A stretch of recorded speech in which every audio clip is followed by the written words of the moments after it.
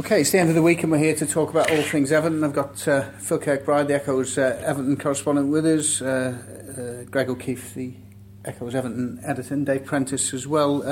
Phil, you've been with Roberto Martinez in the last few hours. What's the latest from Finch Farm? The manager is cautiously optimistic and sort of refusing to rule Rom out of Southampton sort of week tomorrow, which is very positive news, but as I say, cautiously optimistic. He's got a grade 1 hamstring tear, which is sort of the least severe of the grade-ins in hamstring injuries, which is good, and the confidence is he's a quick healer. So they're going to assess him when he returns on Wednesday to Finch Farm. He's obviously had treatment in Belgium this week, but will miss his country's 2 Euro qualifiers. So they're taking it day by day, but it's certainly not a done and dusted thing as it would have been with other players who suffered a similar injury. That it could be up to 3 weeks for players who perhaps don't heal as quickly as Rom. So positive news, and equally positive news, Kone hopefully as well. The scans, as we revealed yesterday, he came back with nothing too serious on his knee.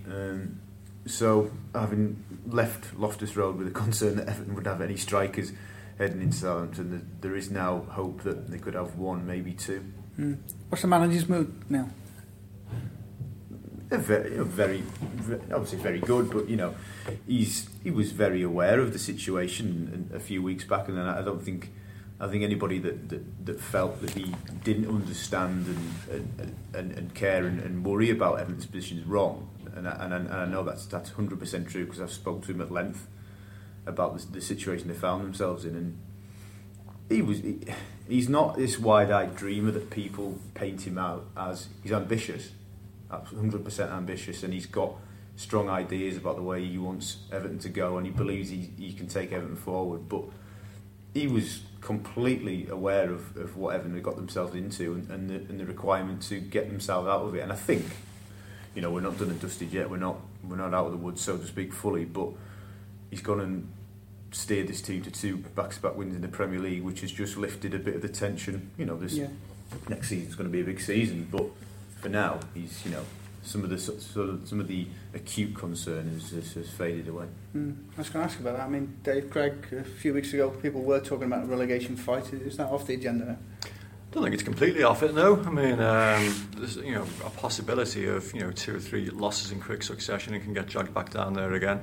But that's relying on clubs below Everton also winning those 2 or 3 games, which doesn't look imminent. So they've certainly eased quite drastically, and it would take a very weird set of results for Everton to be pulled back down into it again. But let's face it, that shouldn't really be the sum total of Everton's ambition. Not being dragged down into a relegation fight. They should be looking a lot more ambitiously than that.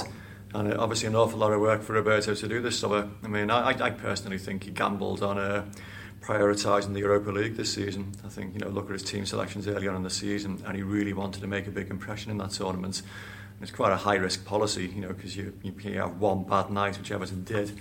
I was in Kiev, and it all comes crumbling down.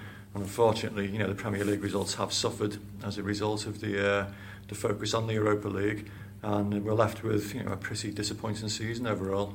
Do you agree, Greg? Yeah, I mean, very disappointing. Wouldn't even quantify it. It's the fact of the matter is now that the best that they can hope for, realistically, is 11th place finish, and that would be if they went and carried on the winning form they've had over the last couple of games. And to say that, compared to last season, it's just woeful. However, obviously Moyes in his second season just stayed up, finished 17th. So I do think that Martinez deserves the credit of last season. I know Dave wrote a piece recently which quite rightly said that credit begins to dwindle when you get performances and results like Stoke, like Kiev.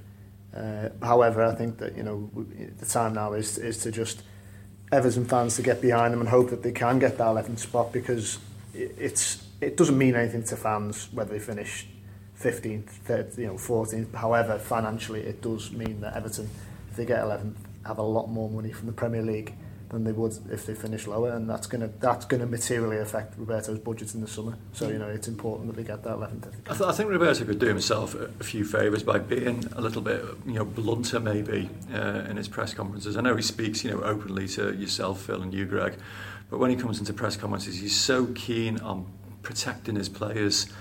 And sometimes it just doesn't ring right. I mean, certainly the Kiev game, for example, where he clearly didn't want to hang Alcaraz out to dry, and so tried to claim that defeat was as a result of outstanding finishing rather than poor finishing, which clearly wasn't the case. And you understand what he's trying to do, but fans aren't daft, and they want to hear a degree of realism sometimes. And I think Howard Kendall articulated that in his column last week, where he said that Roberto's coming under pressure, so sometimes he needs to put the pressure back on where it deserves to be, i.e. some of the players who haven't been performing this season. That's the dressing room that was under Moyes for 10 years, so they're not like shrinking violets, they're not immune to criticism. I think he should trust them to. Sometimes he's got to, especially when they have defended like that, he has got to come out. And I'm not saying point out individuals, that would be kind of poor if he made a habit of doing that. But be, like you say, blunter, Totally. a bit more sort of hard-hitting, and not try and sort of always tend towards this, let's praise the opposition and talk about the positives. You can tell about how pressurised the situation was just by his reaction to the QPR game last week, which was a great win, great in inverted commas, in that they really had to dig hard and sort of really battle it out. What wasn't pretty, but it was a great win in terms of the significance of it. And I think Roberto described it as the most satisfying win of his Everton career. So that just underlines how much pressure he was coming under. And he's very good at hiding it and disguising it and trying to put this positive, sunny aspect on in the dressing room, which all managers have done. I always remember Howard Kendall talking about having to steel himself before he came into the training ground, to try and smile in front of the players when he was getting his garage doors daubed with paint and God knows what. So, it's managers do have to, pull this trick off, and he does it very well. Yeah. Phil, you see him more than any other journalist. He's no fool. He's a very intelligent man. What's his view of this sort of positivity that he portrays then, and the criticism that it's over the top?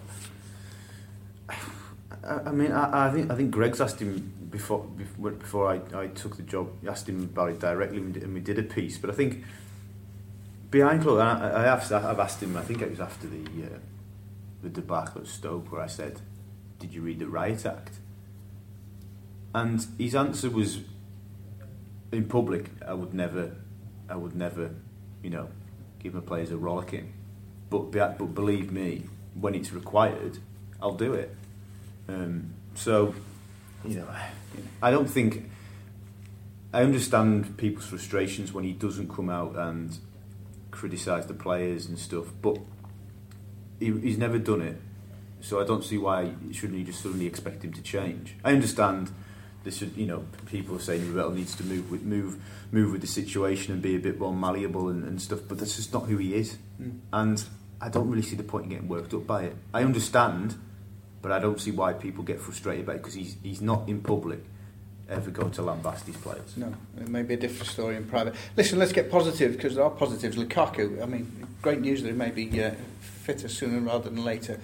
How good a player is he, and how important is he to Everton climbing up the table? Yeah, well, I've never made any apologies for being sort of critiquing Rom's performances and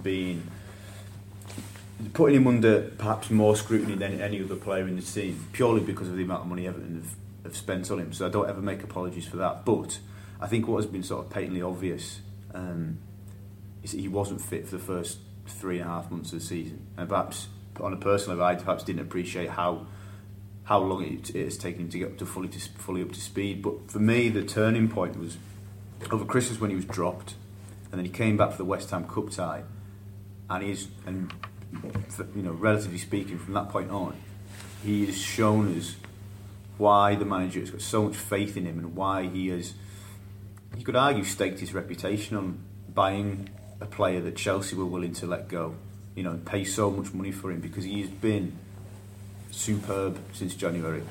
I was disappointed with him in the derby, but aside from that, he has been superb. Yeah. You've seen a lot of great Everton centre forwards down the decades, Prano. What do you make of him, quickly? I think for a footballer of his age and his experience, he's outstanding. I mean, you take Lukaku out of Everton's forward line, and there's not a great deal left there. You worry about the Southampton game if it's Aruna Kone or possibly Stephen Naismith has to lead the line on their own. They'll do so willingly, but nothing like with the same effectiveness that Lukaku would bring. People query his first touch. I mean, I've done that myself. They talk about his not getting involved in the penalty area as often as maybe he should be. But that apart, he's got all the elements to become, one of the very, very great Everton centre forwards. Graham Sharp I think he was about 22, 23 when he finally matured as a result of Andy Gray taking him under his wing and became the great striker that we knew. But very early in his career, he struggled desperately for confidence. Lukaku's got more natural ability, I would suggest, than players like that. And he's a very, very good striker at the moment, and he can become even better.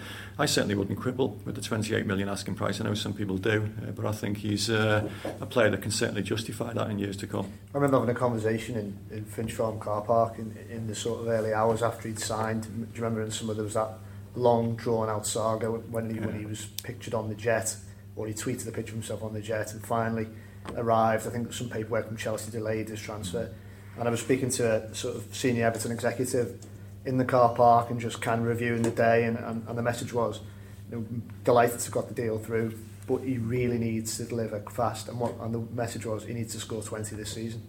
Well, he's already on his way to doing that, albeit in all competitions.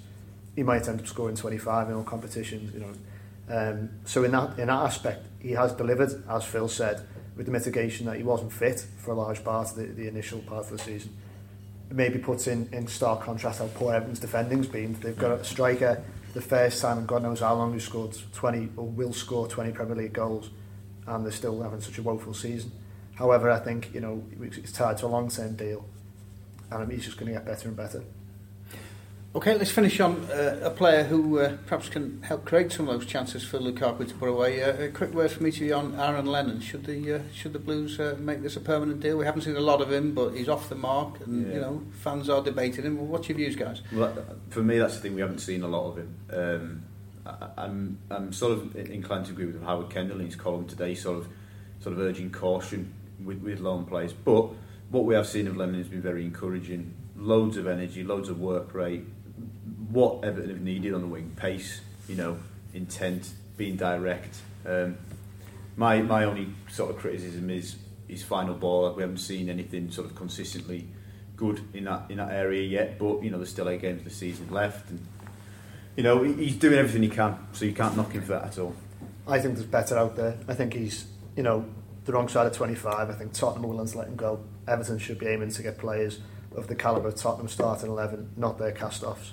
And I don't think Lennon's agent and the pressure that they'll try and engender in the coming weeks to get a deal done and push through a deal should in any way force Martinez's hand. I'm sure it won't.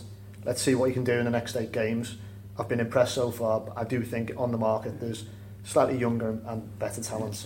That's a scary one, Pranav, the wrong side of 25. No, he's had that Landon Donovan effect, hasn't he? Where he's come in and he's provided something fresh, and it's a bit sad really, but he stands out because of his work rate. But that has been very, very impressive.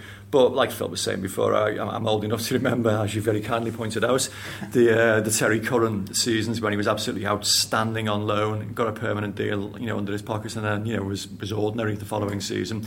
I'm not suggesting Aaron Lennon would be like that, but he wasn't being played regularly at Tottenham in a season when Andros Townsend's done nothing. So I agree with Greg on this one. I think that possibly there are more talented, younger players out there that Everton can look at, and that might be the case. But if he has an outstanding 6 or 7 games between now and the end of the season, that's a very persuasive argument. Yeah, jury's not even out yet. Still considering the evidence. Thanks, fellas.